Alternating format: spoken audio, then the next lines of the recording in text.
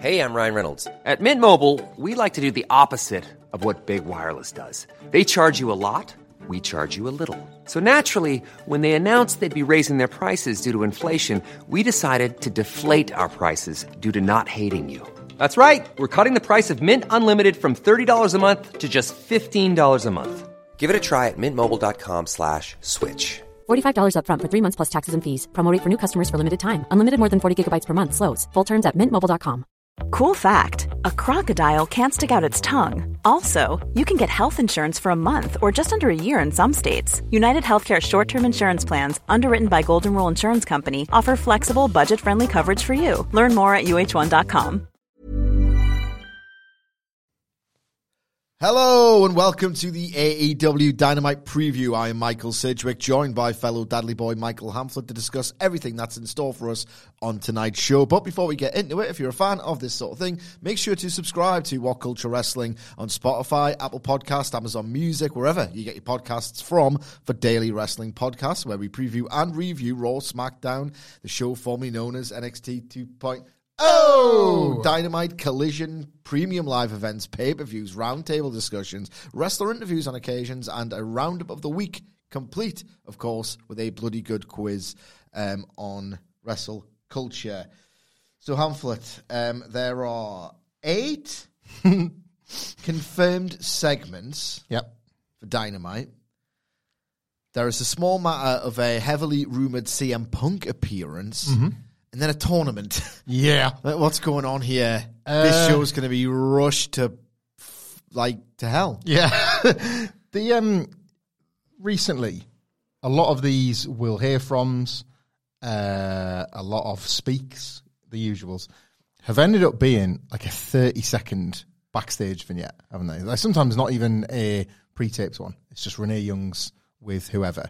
And yet they've advertised this ahead of time as if it's going to be maybe bigger than it is. Like, I guess this looks bulkier. But if you look at the star power involved... Yeah, that's what I was going to say. It looks bulkier on paper, but Adam Cole ahead of Forbidden Door / a rematch with MJF, Eddie Kingston when he's been given his own singular graphic online, these don't feel, and the CM Punk rumor obviously, these don't feel like the things you can just throw out with an Excalibur, let's go to Renee Paquette. Yeah. It's I don't know. Like, I'm excited to watch, and as well, of all the weeks for us to see so much on this packed and stacked 2 hours, post-Collision debut feels like the one, doesn't it? Because everybody going, oh man, like the pace of Collision was just so different from Dynamite, and then it's like Dynamite, the sort of busy and out-here sibling going, yeah, guys, Dynamite, yeah, we told you it was different. You thought Saturday different was good? No, this is way too different. It's even better. Like, there's more contrasts. Yeah, I just don't understand how he's going to cram all of this in. Yeah. And when I usually ask that question, he obviously always gets there in the end, but things feel rushed, very little registers, like someone's going to get beaten up badly because it's a wrestling show. Sucks for him. Anyway, it's time for something else. So I don't know how he's going to fit all of this in. And there's no one match that looks like it's really going to go longer than 10 minutes, I guess. So, look, we'll see. It's going to be very eventful. There's a lot of Forbidden Door undercard stuff to get through, but I imagine some of that will emerge from some of these segments. So let's just rush straight into it on the preview. Orange Cassidy and Katsuyori Shibata versus Zack Sabre Jr. and Daniel Garcia. 1 second. Oh my God. Oh my God. Like, that should be class. There should be Forbidden Door ramifications spinning on the back of it. I imagine OC versus Zack Sabre Jr. 2 questions. Will this be as good as it looks on paper, knowing that Shibata isn't quite the explosive presence of old? You could fake it with a hot tag and that incredible corner dropkick. That still looks amazing. Could this be the first time Orange Cassidy, International Champion, gets pinned by Zack Sabre Jr. to set up a match at Forbidden Door? Otherwise, there's little point in doing it. Unless he pins Shibata, I guess. Zack's European clutch has pinned Okada before. I think it's pinned Tanahashi. There's history with that move just trapping people. It's so tight and incredibly technical, and as a lot of Zack's technical moves do, comes at you so fast that 3 seconds isn't enough to realise what you're in, let alone like how to counter it. Yeah. So I can see that, I like that as a way to set up. So I know there's no title on the line, but as a way to set up just who wins on Sunday. Maybe he could put the title on the line. Maybe he could do an international title. Maybe Zach pins Orange Cassidy, and that's the cute and clever way. Well, Orange Bollocks, looks like it's your belt on the line rather than mine. Yeah, and then nobody has to lose a title. It's politically safe then if Zach gets beaten and all that. I'll tell you what I want from this, Sidge. I want Zack Sabre Jr. What was his popper of a line that you loved out in Vegas when he was in the Ring of Honor match? Flippy Yeah. I want him to fully embrace that tonight by, doing the dance. Let's have him do the dance with Daniel Garcia or, wear Daniel Garcia's Kangol hat or something like that. Let's have him lean in to Daniel Garcia's brand of sports entertainment as if it's fine now because I'm friends with him. Yeah. Let that be the little bit between them. It's like Zack Sabre Jr. is a really funny wrestler. If he had a Twitter account, he could get even more over and He'd be known as a patter guy, wouldn't he? Yeah, he could get a following on there if he had a Twitter. You don't need to use a name and a password. Just those two things. You get those two, you're straight in there. Yeah. You can get across your sense of humour, your wrestling character, your politics. Yeah. It's all to play for on there. All right. Especially now, if anything. Yeah. It's probably he's left-leaning. There's definitely room for a voice like his on that app right now. I would say so. Anyway. I would absolutely say so. The heel version of what Orange Cassidy and Katsuyori Shibata were last year. The idea was how's that going to work? And then Shibata wears Orange Cassidy's glasses. Yeah. Like that. Yeah. Let's have the heel variant as well. Would he put his hands in his trunks? Yeah. It's not much space. From what I can infer. If anything. This is not AEW's fault. This is that AEW existed for 4 years and we're in the second Forbidden Door cycle's fault. This is really, really fun without the days where it would make you goosebumps get goosebumps. Yeah, is that fair to say? Yeah, that's fair to say. It's more fun than... it's not blowing my mind. But once upon a time, this sort of stuff did. Yeah.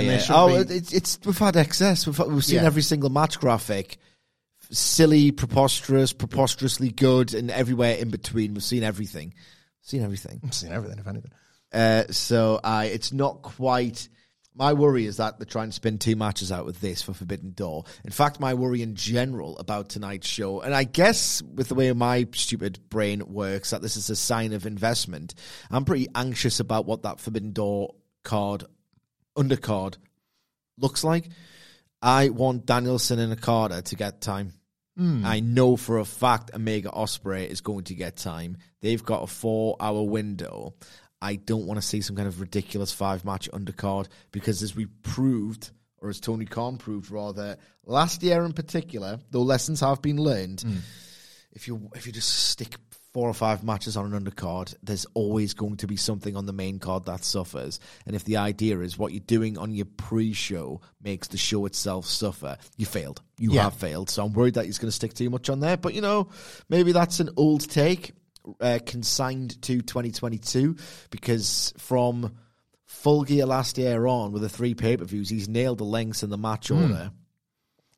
On Forbidden Door especially, the less matches you book, the less fewer. Shock. God damn it, every time. I can't remember my point anymore. Yeah, there's shark-infested political wars with New Japan and AEW where as nice as this Jericho's got to get his TV time. Yeah, as nice as this relationship is, winners and losers have to happen, and conversations need to take place over the results of those matches. It's the reason why Sonata's fighting Jungle Boy. Yes, for example, there's less conversations to have if you only add another, say, 3 matches, and it becomes clear. We've just pitched one. How you protect Zack Sabre Jr. politically is have him win tonight and then lose with the title on the line, and nobody feels like the reputation has been tarnished or damaged or whatever. Last year, quite frankly, it's remarkable how there wasn't more bother. The only match that I remember feeling like a big compromise was the 4-way. And you could feel it in the build and then in the execution. And obviously Adam Cole's injury notwithstanding, it was just, they're doing this because they have to. Nobody can lose, but they don't really want anyone to win. No titles can change hands. You can get through this whole show without that. Yeah. If you only want to add sort of 3 or 4 more things, and they're not obvious winners and losers, but it's consequence free. That's it with Danielson, Okada, and Omega Ospreay.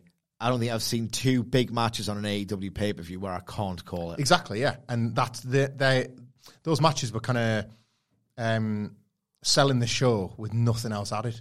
we always said everything else was going to be a bonus. Just don't screw it up. Yeah. Don't make me actively dislike a card that I'm predisposed to adore because of those top 2 matches, and I don't think they will.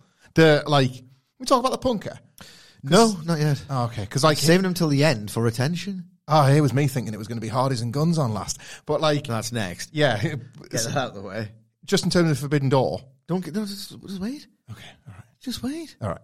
One thing is like I don't know what this card looks like, how it all goes. Usually we'd depend on a friend to help us out, but just as a general note, until we know that he's in a much better state of health, I'm going to drop the Jim Ross bit. I've always maintained that it's a weird thing with Jim Ross. You can absolutely punch down on the poor guy, as Vince McMahon did for so many years, but you could also punch up. Hence why, with his latent sexism and other things, we did a bit where we took the mick out of Jim Ross, but the timing is no longer remotely sensitive, so we're not doing it for a while. We genuinely hope he gets better soon, because I'm inferring that it's not the best of situations. Yeah, anyway. well said. Yeah, absolutely. Right, I'm going to be very cynical and negative, and I know a lot of AEW fans don't like that. Bear with me. We're going to get very excited about other developments on the show. One in particular, imminently. The Guns versus the Hardys. I think the ceiling for this match is low. I think the floor is a very, very tedious and sloppy match. Yeah. And my worry is that this match will not in any way, shape or form be treated as a referendum on A, both of these acts, and B, the state of the tag team division in general. But my God, like, if this is as bland and as nothing and as potentially sloppy as I believe, I think questions really should be asked about. And I think these questions should be asked across the board. But generally, with certain acts who are getting TV time, with that roster, when, understand he's just had a baby, congratulations to him, but Roosh, sporadic presence. Like Powerhouse Hobbs, kind of sidelined since the TNT title business, ready to relaunch him for Collision, but that's not an excuse. You could use him as well. Yeah. I like the Hardy Boys. I'm trying to phrase this. I'm trying to be fair. And when you try to be fair, sometimes you've got to collect your thoughts. We went to Double or Nothing live in Las Vegas. $2 beers. I wish I was still drinking. Yeah, watched the Louis Theroux Las Vegas documentary last night. Just to feel something. Just to look at the B-roll and exterior shots of the strip. I mean, like you went to a casino at the Hilton. We didn't even go to the Hilton casino. It wasn't one that I was in that building, but there was enough. There was enough for Vegas. Where I was like, well, I was there. I remember that. And when we were there, we watched the pre-show match, which was Hardys and Hook versus Ethan Page and the Guns. And this is a continuation of that. And it was over in that building, and not everything was. So maybe the fans will be up for it. Maybe that's all wrestling is, if you want to reduce it down. What gets a reaction, what gets loud, what gets over, put it on your show. But I was expecting a standard. And I was told to believe in that standard. I was told the standard was nothing. Watch this throughout the AEW Tag Team Division's history, and we're nowhere near it. And realistically, as loud as the Hardys can get pops, and as over as that match was for a pre-show match, it's not Kenny Omega and Hangman Page versus the Bucks. No. It's not the Bucks versus Lucha Bros. It's not Bucks versus FTR2. So it's not that loud, realistically. The Guns are Nepo babies, let's face it. Mm-hmm. Billy Gunn's really well liked and quite powerful within that organization. And the Hardys are always going to get reactions. They're always a shortcut to volume and merch and all of the rest of these things. They've got nothing to do with match quality. And they are idolized by people high up within AEW who founded it effectively, who love them, and they're probably getting kept around to appease them ahead of some contract negotiations. I maintain my stance that everything I know about Tony Khan or have read about him or have read his own words is that he's not into this contract stuff whatsoever. So I suspect that he does it to appease other people and to give a portion of his fan base something to cheer about when his heart's not really in it. I just think this is looking like a bad match. The brothers versus brothers. I don't care if you're related or you're good at wrestling. Yeah. Or you was good at wrestling as the Young Bucks were in 2021. The Beverleys weren't actually related, but the shake, height, spike rule. Yeah. So who cares that they weren't shoot siblings? It's brothers versus brothers. It's a different generation versus a different... I do not care. I want it to be good. I don't think it's going to be good. And the winner of this match is clearly going to get a match with FTR down the line. And is that what we're doing with this tag team division? Because it's never been more bad for me. This match will change nothing. Do you think they can over-deliver possibly? Only because expectations are set particularly low. It's in Chicago, so it's always a loud building, so maybe the atmosphere will sort of do a lot of the heavy lifting here. So there was two sort of directions I saw coming from this. Was the Hardys and the Guns have their match, and the Guns win as a result of Jay Lethal and Juice Robinson helping them to return the favour without out and out saying, well, Bullet Club Gold, you're in. But there's the implication that the Guns have made a deal with Bullet Club Gold and they're going to be part of the group. And then FTR make the save, and then we get an 8-man before we get FTR versus not the Guns, but Juice and Jay White. So it's as if this match exists to set up an entirely different tag team title match. But those two quartets make sense for an 8-man. However, and I still think that's probably what's going to happen. I think the Hardys are going to win. Ugh. However, well, I suppose that doesn't really matter for the result I'm forecasting. Reading today and reporting today on the news of what I hoped was true, which is that CM Punk was aggressively pointing the finger in Juice's face, knowing that visual would get a bit of attention, but in reality saying to him, that was class, mate. You were great. I love that. There's a Mr. Perfect one, isn't there, when Brett's won the title and Ric Flair... Of course, Brett's involved. Yeah. Here's my FTR bit.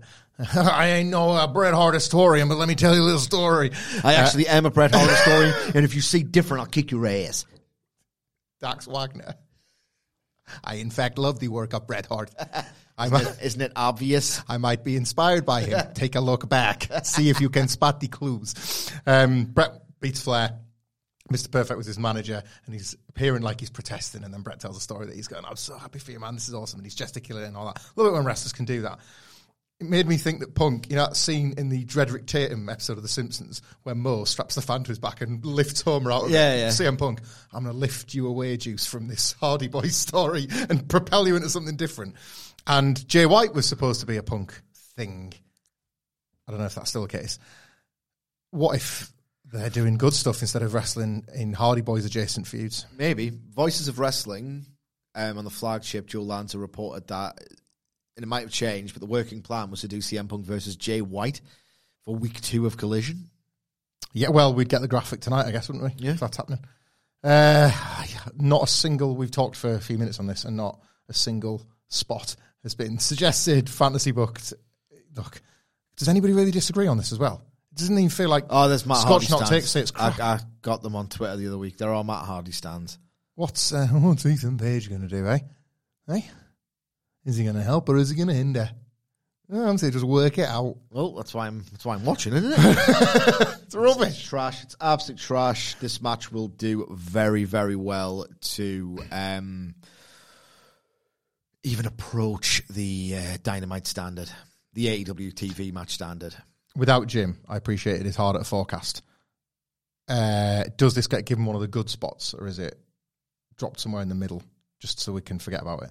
Like, is there any chance this opens, for example, for the Hardy Boys pop? It's not going to last. No, I think that the Jericho trios will open. Yeah. And Guns and Hardys could probably go second, because, or maybe even third, like in that 40 minute before the big top of the hour segment, which they always make sure is bigger than this, certainly.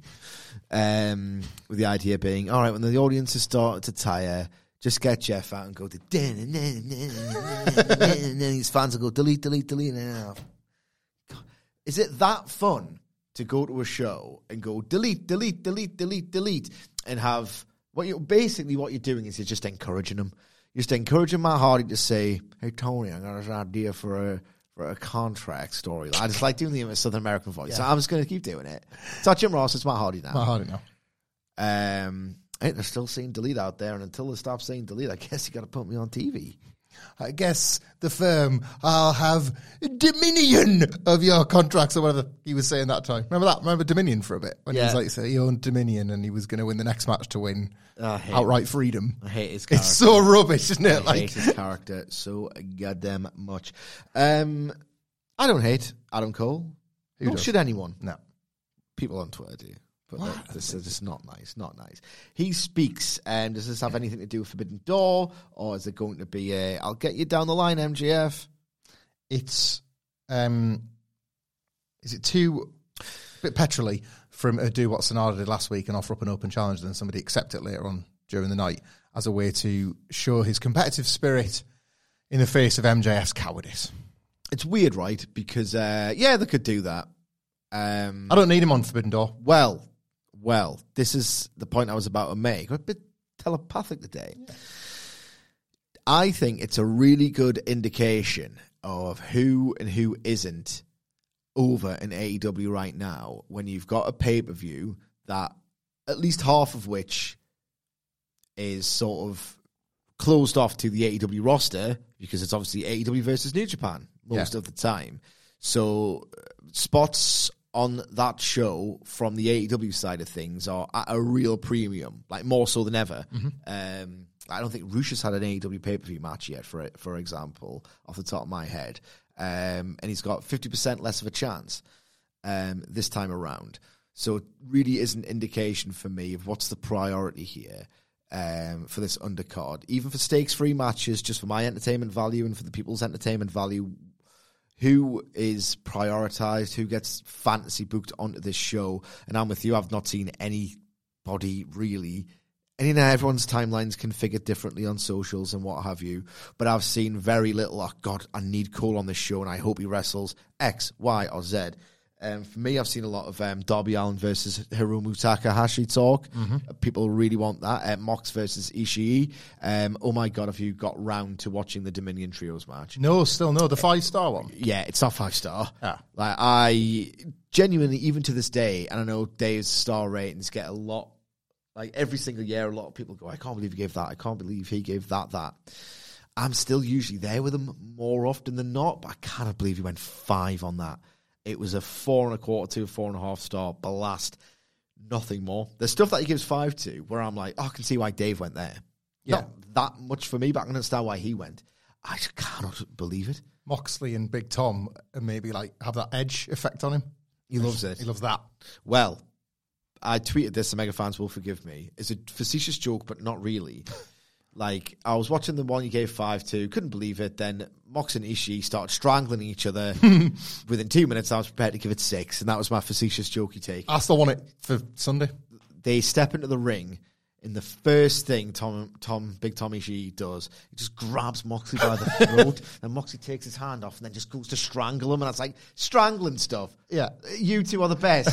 Have a match at Forbidden Door. But Cole is not someone who I'm seeing a lot of... Oh, God, Cole. I know the undercard is at a premium, but Cole has to be on there. No. And that's not really a knock at him. I just That's the thing. It's a select club. Well, I bloody hope it is. Well, and they've timed out this MJF program really well, I think. Like last week, we were talking about how it was such a weird fit because even if he won, then Forbidden Door wouldn't be the logical destination for the match, and they haven't had to do that now. He's just had the best match since he's come back last week. I got an idea. I'll give you a pitch. I got an idea.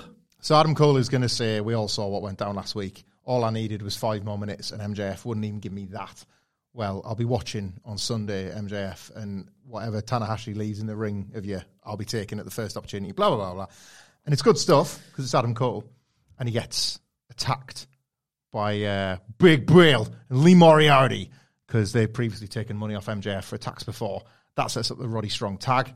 That's a bit of fun. And then MJF refuses to admit that he's tried to fund Big Bill, putting Adam Cole back on the shelf. And there's that's a nice delaying strategy with at least one half-decent match to get you back. So Adam Cole and MJ, you tried to take me out, you couldn't do it, all that kind of stuff. Incidentally, on the 5-minute thing, could there be something, right? And I would like to see wrestling experiment with something like this. That's just popped in my head, where Adam Cole said, all I needed was 5 minutes. Yeah. And MJF was like, okay, 5-minute time limit. And they have a 5-minute match. Great. I think MJF could pull that off brilliantly well. And I think it'll just be like a challenge for Cole particularly. Imagine did you hear the rumours of who was potentially going to be coming into AEW in some capacity recently? Seen as a big knock against WWE that he hasn't landed in Triple H's version of it. Sean Waltman was coming in. Imagine if they had a 5-minute challenge during all the Owen Hart tournament stuff and Sean Waltman was like a judge for it at ringside. Oh my God. Greatest 5-minute match ever. Oh my God. Etc. Oh my Had God. me at Sean Waltman. We also hear, Jesus Christ, we're not even halfway through this. We also hear from Eddie Kingston. Great. I can't wait for this. Yeah. Is he going to tease me with some Moxley stuff? I don't know what you're thinking right now, partner.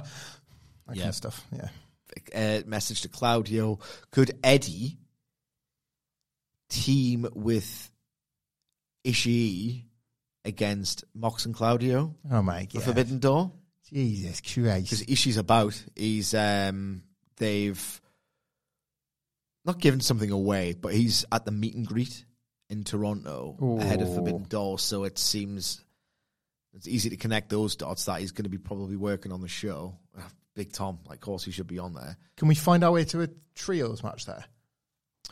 With who would be like a third man? Like who's a chaos guy? Like that would even fit? Anyone that's been dicking around with a Blackpool Combat Club lately? I feel like there must have been some overlap of late. Maybe just a tag team match. Yeah. Because I think there'll be another trios match on the show, maybe a bit of variety. There's just chemistry out the ass with absolutely everything. There's hatred, there's potential friction with Mox and Kingston. Like them two could actually do, I'm conflicted about hitting you, like actually really well, even though we've seen it too often realistically in wrestling over the last however many years. What about, this isn't really Forbidden Door, so it's, what about like if Eddie Kingston agrees to team tentatively with the Young Bucks for the trios match against the BCC?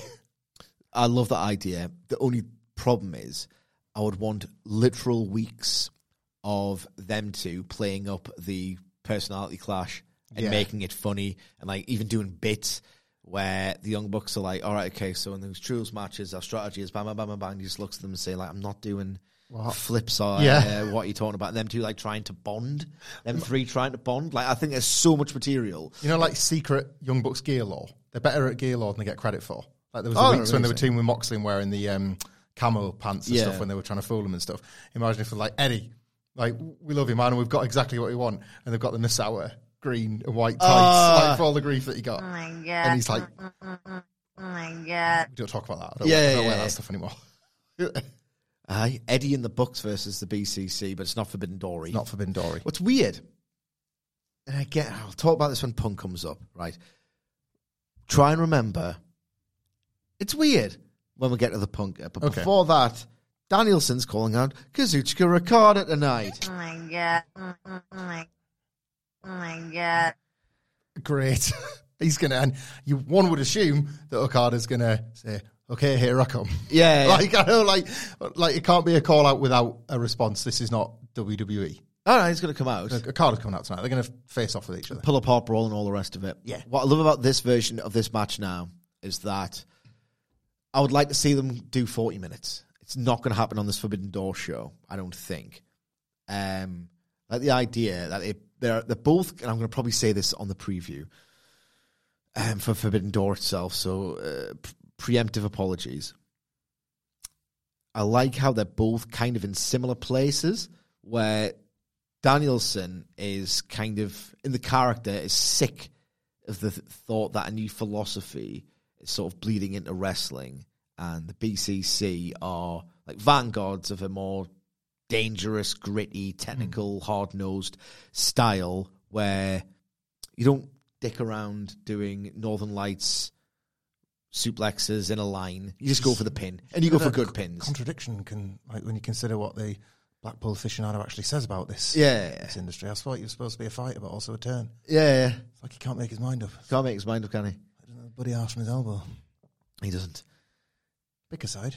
So Okada... Because you did when you left AEW. So Okada is the guy who is similarly pissed off at a new generation, but because they dare to challenge him, with the idea being that they think that he's on the way out and he's a scalp. And he's like, no, Oh, yeah, Twitter tells me he's a dick now. Oh, he's awesome. I'm out of the loop and I wish He's I wasn't. awesome. What's the crack there? I saw the big angle, the interpromotional angle, where he just lost it. Yeah. With Kiyomiya. He had the match with Kiyomiya, and he treated him like a complete runt. And it was worked so well. And it is worked because they are continuing to draw them together in these collaborative New Japan Noah events. I don't think that story's far from over, but it was so well worked that people thought, all right, he's just eating this little arsehole's lunch. And how funny is it? So Okada's new character is basically heavily inspired by Jumbo Tsuruta from the 1990 to 1992 All Japan run. Okay. When there's like this new generation coming up and they see Tsuruta as the ace and he's the one to topple, and he's just gone, no, it's still me. It will always be me, and I will just kick all your asses, and I'll be really nasty with it as well to prove a point.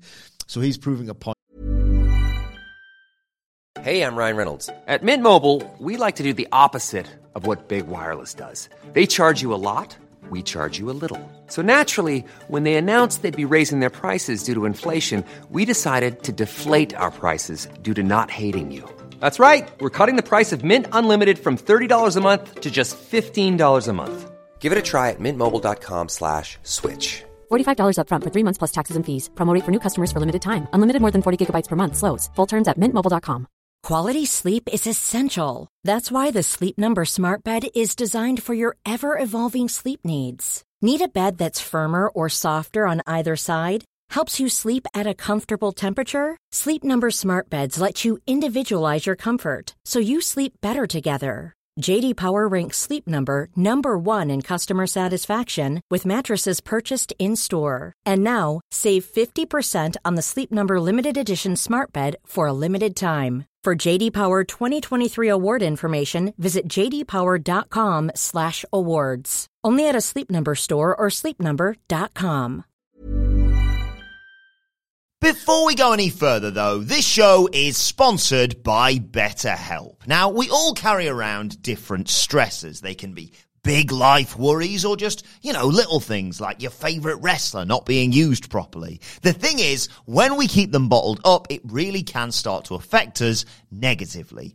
Therapy is a safe space to get things off your chest and to figure out how to work through whatever is weighing you down. It is really helpful too for learning positive coping skills and how to set boundaries. Therapy basically empowers you to be the best version of yourself. So why not give BetterHelp a try? It's entirely online, designed to be convenient, flexible, and best of all, suited to your schedule.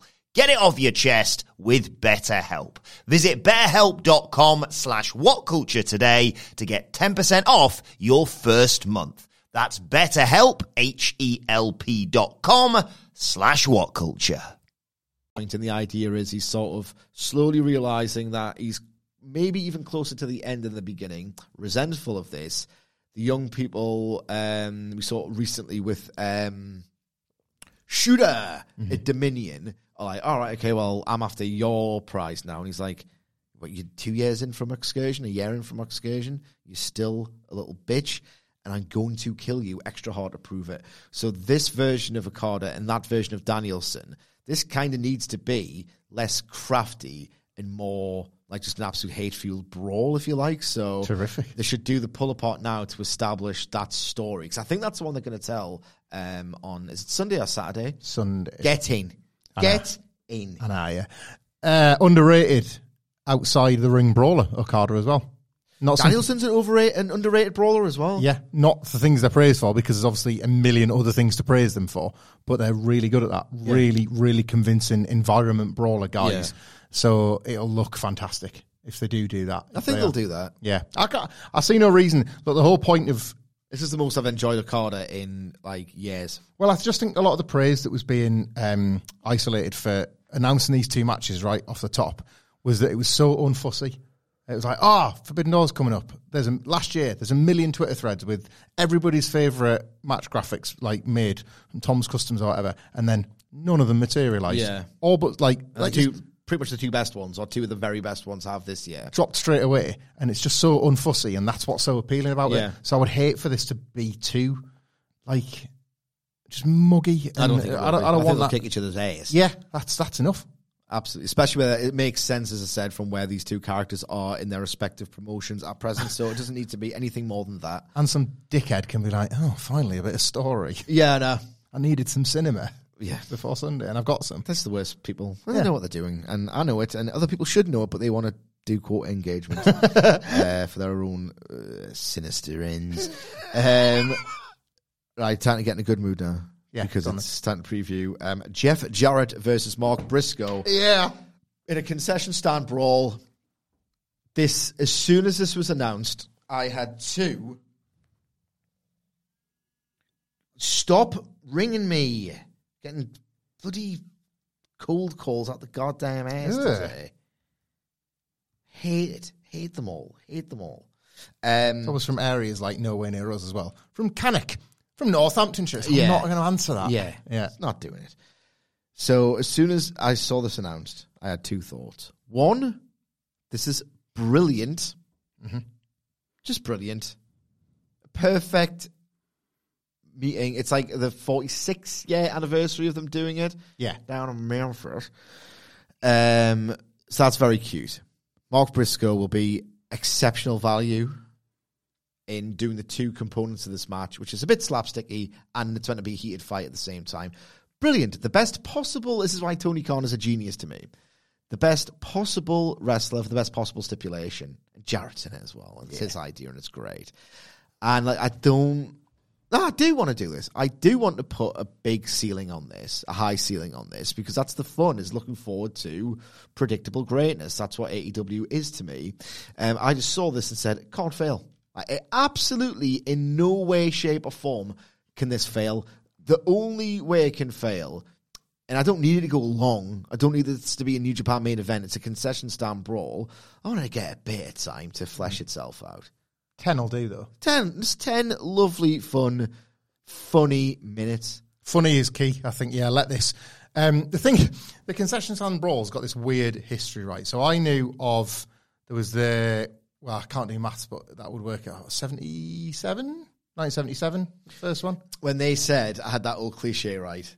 And then you see variations of this meme all of the time online. Yeah. And I actually experienced it when they said, it's the 46-year anniversary of the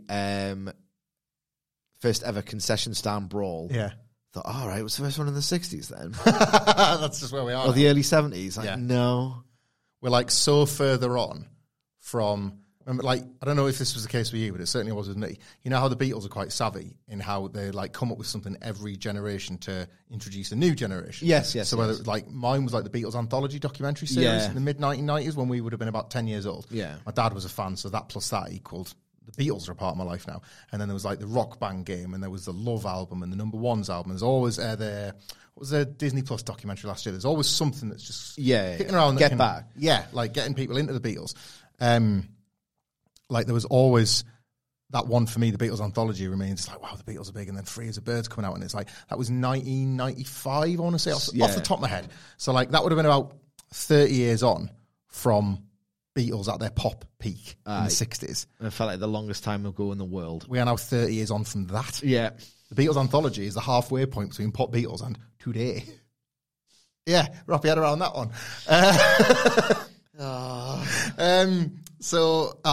The concessions that was the two I was aware of was the Eddie Gilbert, Ricky Morton one in 81. I haven't seen the 70s one, if I'm brutally honest. And then the Jeff Jarrett, Jerry Lawler, Moondogs one. A lot of people have shared clips online, which is like, that's what Twitter should be good for. Yeah. It's like they've said, it's the anniversary of the first ever one. And then some of the really good accounts have just clipped it. So if you just follow good Twitter accounts, basically. If you want to type in concession brawl, you'll find it on Twitter. There was a really terrible one. I think it was uncensored. I think it was 96, but it might have been 95, where the Nasties and Harlem Heat brawled into the crowd into a fake concession stand because it was in Tupelo, Mississippi, so they wanted to do a little tribute to it. And it's just like there's food everywhere, and they're just getting like ketchup and mustard and I think candy floss and messy food basically all over them as they're fighting around these like paper thin props.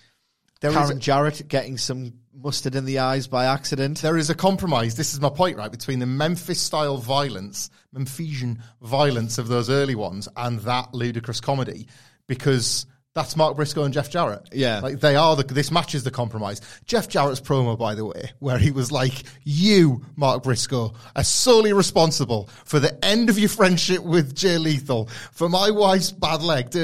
It's all on you. You've caused all of this. We just wanted to be your friend. Yeah. Cut to them on the farm. And you have made it, you've reduced me to have to fight you in a brawl like this.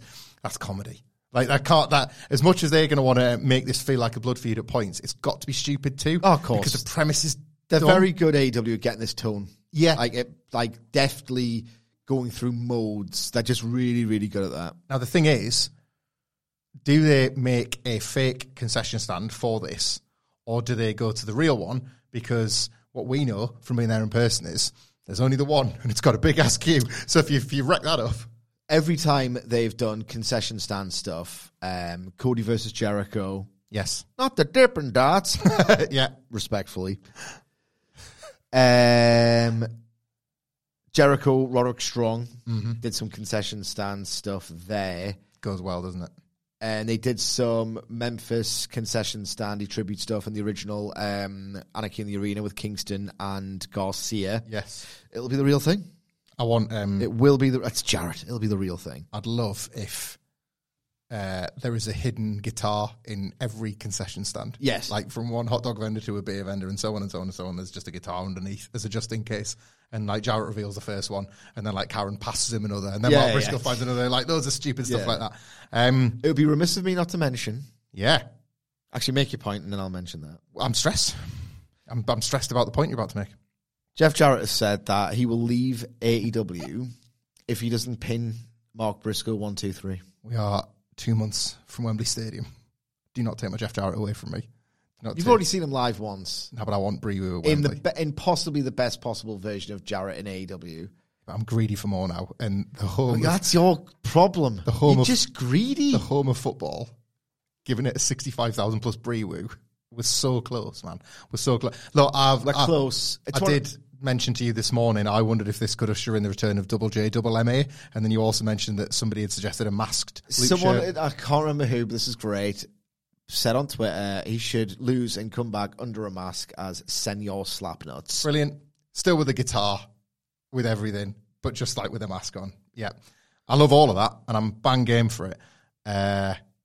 But also I've been one honest to admit, as a massive, massive fan of Jeff Jarrett, and it's been so wonderful to watch so many people get on board, that also you have to know when the peak is. Yeah. And I say that as a fan and somebody that loves him, and I said it to you after the tag match, and maybe he does too, and that's got me quite nervous for this being it. Because it's a hell of a way to go as well, and it really elevates Mark Briscoe it's a hell of in a a way roundabout kind of way. Elevates Mark Briscoe. He's got roles, he's got jobs beyond wrestling there, isn't he? Yeah, So, that's the thing, he's doing the live event stuff and all the rest of it. I would love it if he went, and this was just, and you could look back so fondly, because there have been various moments where you've thought, all right, this is taking the piss a bit now. But it always comes back around to something like this, which is, I'm going to have so much fun watching this. It's the thing I'm most looking forward to on the show. I will miss this feeling. But is that the point? Is that the good thing? well, just imagine him on his knees, holding two separate ketchup bottles and squeezing them when he does that. Yeah! For the two-coat celebration, ketchup and mustard flying everywhere. I think it's probably time. I worry it is too, and that's a great way to do it, and that's why they could do a double retirement after this one, and then he can go. Oof. He's not getting any younger either. Like he sort of does like a Muta thing where he's like, yeah, this is definitely it. England loves me. Did you ever see TNA over there? Yeah. I've got to do my Wembley retirement. Tony, you understand. And he actually just talks himself into getting a match at Wembley Stadium anyway. Actually, yeah, we'll do that. We'll do that. Let's do that. We'll do that, Jeff. A few more things to get through, Jesus Christ. What is tonight going to look like? Chris Statlander versus Taya Valkyrie for the TBS title. No Wilborn means no ladies' night, because it's just not fair to play the game without him.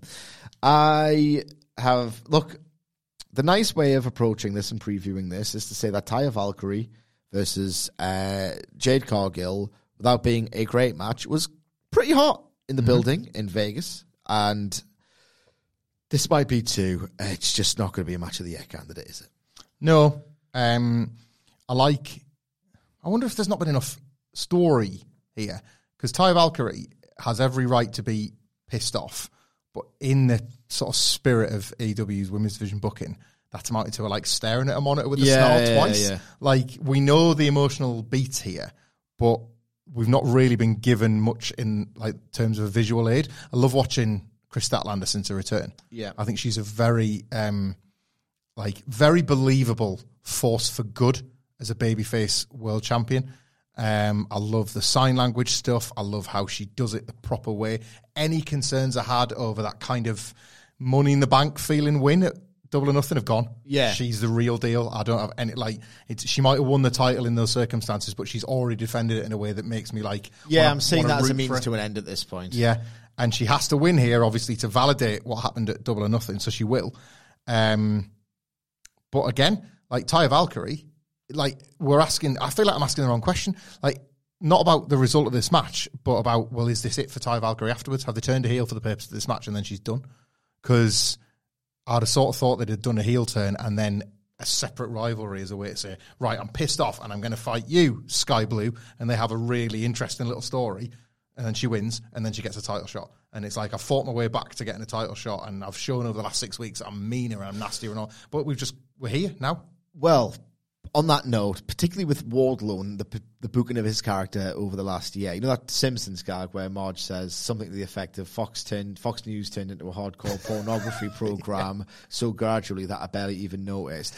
They've snuck in the automatic rematch clause so gradually that I've barely even noticed. Between this and a lot of Wardlow stuff, title shots are very easy to come by in AEW right now, and I think the storyline is another bad sort of indication that that's the case. We've said it with every other match, so I feel like we should. How easy was it for Planet Jarrett to get all those shots? Oh, yeah. The lack of rankings is the thing we'll bemoan every week, won't we? Because we just miss them. Tony Storm versus Willow Nightingale feels the obvious and easy match to book, doesn't it? Because Willow first... It's a Dynamite match there.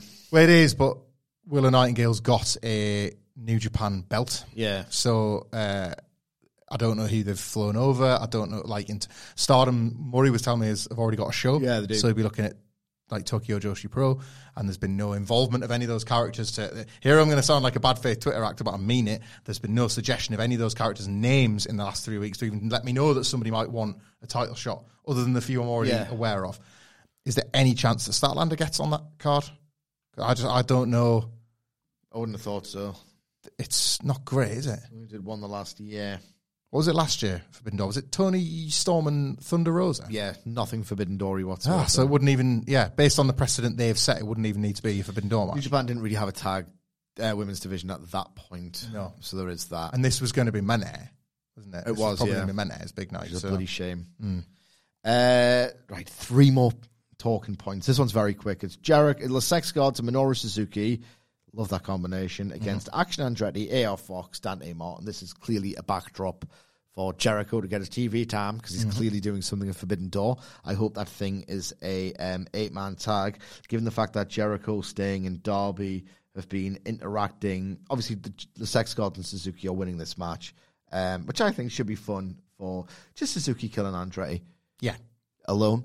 But given the fact that they're weaving together in the story and the narrative, Jericho, Sting, Sammy, Darby, I'm expecting Jericho, Sammy, Suzuki, and potentially one more versus the dudes with attitudes with a full lineup, including Takahashi this time. Yes. Any thoughts on an 8th? I got your 8th. The ultimate grey lump of trash done good in Jake Hager. Suzuki looks at him and be like, all right, I like you. Oh, God. You got the system. No, and Suzuki likes the hat. Huh? You'll do the comedy. Yeah.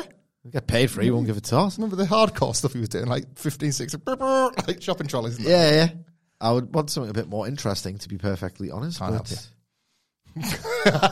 I think setting up an 8-man. He's a Jericho. There's no Suzuki gun anymore. No. He's a Jericho adjacent heel. I suppose it could be somebody from Nuge, couldn't it? Because you've got. That's what I want. Yeah, sorry, I was thinking AEW. But you don't think AEW in that prospective match. Yeah. Somebody, whoever. Dude's attitude as a quartet is nice because really wanted that last year. Yeah, I really want to see what wanted that last Haruma year. and Darby look like just standing next to each other. I want to see what Haruma and Sammy would do to each other because that would be mental. Uh-huh. Absolutely mental. So, yeah, if you have got an eighth man in mind, let us know in the Twitter link to this podcast at What Culture WWE. Whew, 2 more talking points. We're nearly there. The Punker, apparently, right, this is what drives me nuts. The Punker is apparently scheduled to appear on Dynamite. And the idea is that they don't want him and the Elite to be in the same building. So that's why the Elite aren't scheduled for the show, apparently. They've recorded pre-tapes, plural, for Forbidden Door. We know that Omega's on the card. Dave Meltzer's report that the Young Bucks have already recorded pre-tapes, so they'll be on the show for Forbidden Door. Isn't Punk also heavily rumoured to be on Forbidden Door? I mean... So they're going to be in the same building at some point, or are they? I want this clarified one way or the other. And quite frankly, by Monday morning, we'll get clarification. Yeah. At the latest about whether... Because if they're not on the same show, it pisses on my Wembley chips. Well, this is potentially clarification, isn't it? We did a conspiracy video the other week. Why can't they just both be on Dynamite then? Well, yeah. Just not working a program together. I looked at that all-in poster, and it was suspiciously non-collision, CM Punk included, obviously, because it had to be, because of when it was launched. But you could follow all the way through with that, and you could have MJF defending the belt at Wembley Stadium, and the winner, which of course would probably be MJF, fighting CM Punk at All Out in Chicago the following week. Yeah. You could hold on to that, and you could have Punk not work Wembley, which would be really sad for all of us on this side of the pond. But could this be as simple as the Hung Bucks have got a Forbidden Door match? Just fun. Maybe 3 of the Just 5 guys, for example. I don't know, some heels. And that's a Forbidden Door match just for a bit of a laugh. And Punk is here to do what we said they kind of weirdly didn't do last week and sell something for this week's Collision. That's not how the realms possible. There's something else to promote beyond. Yeah. You know, the ticket sales have gone up. Oh, we're going to find out, as he said. AEW have done their last week pricing thing, and obviously Punk himself now is back in the mix. The sales for the Toronto Collision are not as bad as they first looked, so they can give him a show. And maybe he calls out Jay White, maybe there's something that he's here to do, and it's related not to Sunday but to Saturday. I think your point about the Kenta match, and the Young Bucks match taking place on the same night, it's something that we're not going to find out until the absolute last moment. Yeah. I think if that Punk Kenta, I'll be proven wrong happily tonight if we get the setup tonight, but I genuinely feel like if Punk Kenta's happening, we're going to find out about it in the closing seconds of this Saturday's Sean Collision. Ross Sapp's insistent that it's happening. Yeah, Kenta's done the match off thing, isn't he? Yeah. Which makes you feel like, because it's wrestling, it's on. Yeah. But that feels like a big Collision angle, 24. You've got almost no time to prep, but oh my God, tomorrow it's Yeah, this. you got to buy it now then if anything. forget. Yeah. So why can't they be in the same building every other week? It's odd. We'll get clarification. I asked that question as well because I can't remember who said it again on Twitter. I'm going to have to do my goddamn homework one of these weeks. Linked together certain developments that happened on Dynamite and Collision, where MGF, for a reason, he does everything for a reason, said, I'm not doing it. Then they create the match graphic. And he's still on Twitter saying, it's not happening, so what are you doing? It's rare for them to do a match graphic and then not deliver. Yeah. If the match graphic happens, usually it happens. It's not false advertising. But the one way you could get around it is just the Punker cheat code. MJF saying no, and then CM Punk going, well, I'll step in then. Yeah. It's a match I wanted last year. It's a match I couldn't do. Proving the idea planted by Punk on Collision that he perceives MJF to be a paper champion because he never lost that title.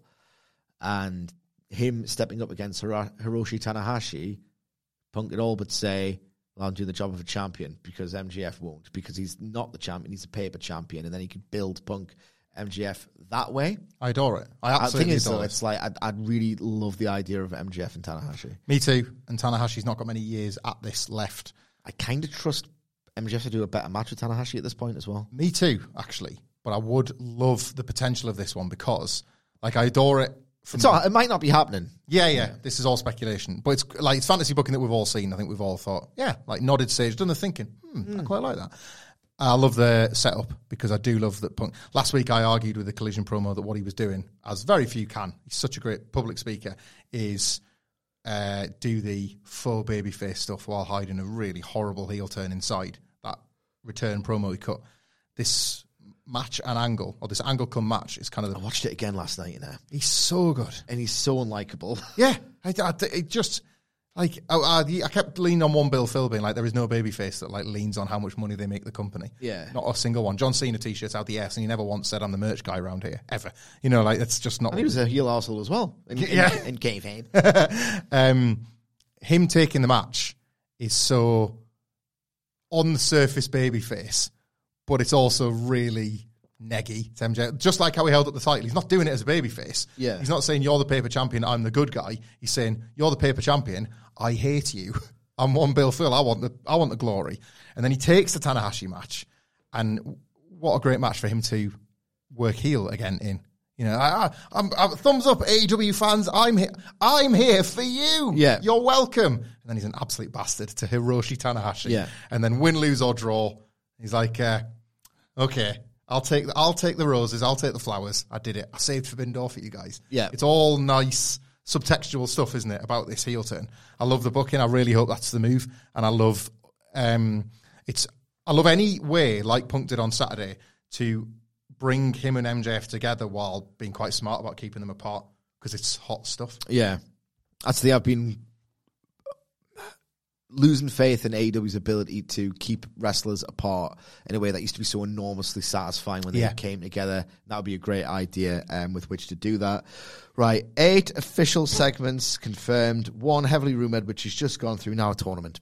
What? It's the Blind Eliminator tournament. Huh? That will, I think Andrew Zarian tweeted that it's going to take a similar form to the WCW Lethal Lottery. Okay. Enlighten younger viewers. The Lethal Lottery would lead to something called Battle Bowl, where wrestlers would pick names out of the hats, or matches would be picked out of hats depending on what year it was, and that would be the opponent you were drawn against, and then you could go on to win a title shot, a fabulous prize, $20,000, or you could go on in tag team action in Battle Bowl to win the Battle Bowl ring, where you would do it as partners, and then you would fight other people, and then if you got into the Battle Bowl Battle Royal, you could win a title shot. They didn't always work it, which is the most WCW thing ever. Yeah. So, like, there are cases where there was random matches drawn, which were actually random. That's not how wrestling works. But the principle is quite good, because it's like, you know how Tony Khan is like a dream matchmaker because of all these wrestlers he has at his disposal. This is theoretically the visual display of that. Yes. 2 hats or whatever. An FA Cup draw, if you like. With I like this mystery vortex component. Yeah, like balls in the bag. Just to build on Hamlet's point about Lethal Lottery and how it functioned, if you are a younger fan and you still don't really get it, these pay-per-views, because it was Starrcade, were not successful. No. And yet WWE has taken that core idea of the drama, can these guys coexist, and used it to build every other WrestleMania match of the past 5 years. I have campaigned, actually, for...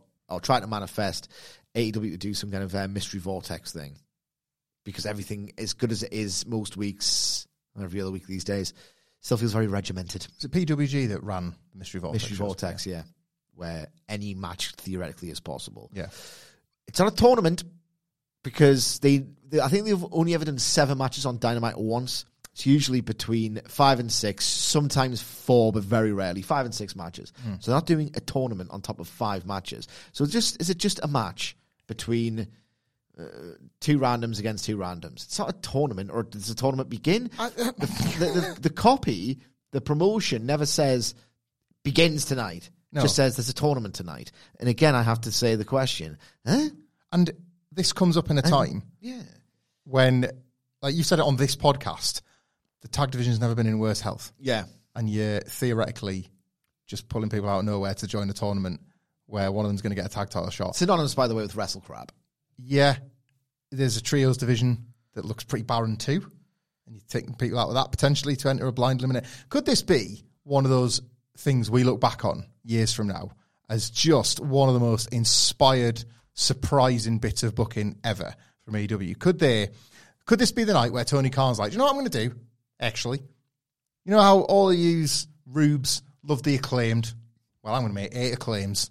I'm going to make 8 Acclaimed. Yeah. I'm going to take these 16 guys, and you're all like, bored of him. 8 class tag teams, show it up your ass. Yeah. And it's just this great booking, for maybe not 8, but maybe like at least 4 of them turn out to be these class tag teams, and you just never knew just how, like the potential of all of these wrestlers or something like that. Or is he going to be like, you're not going to believe this, guys. In my left hand, it's Keith Lee. In my right hand, it's Swerve bloody Strickland. Swerve in our glory. What's going to bloody happen with them? It's just not as good as it was last year.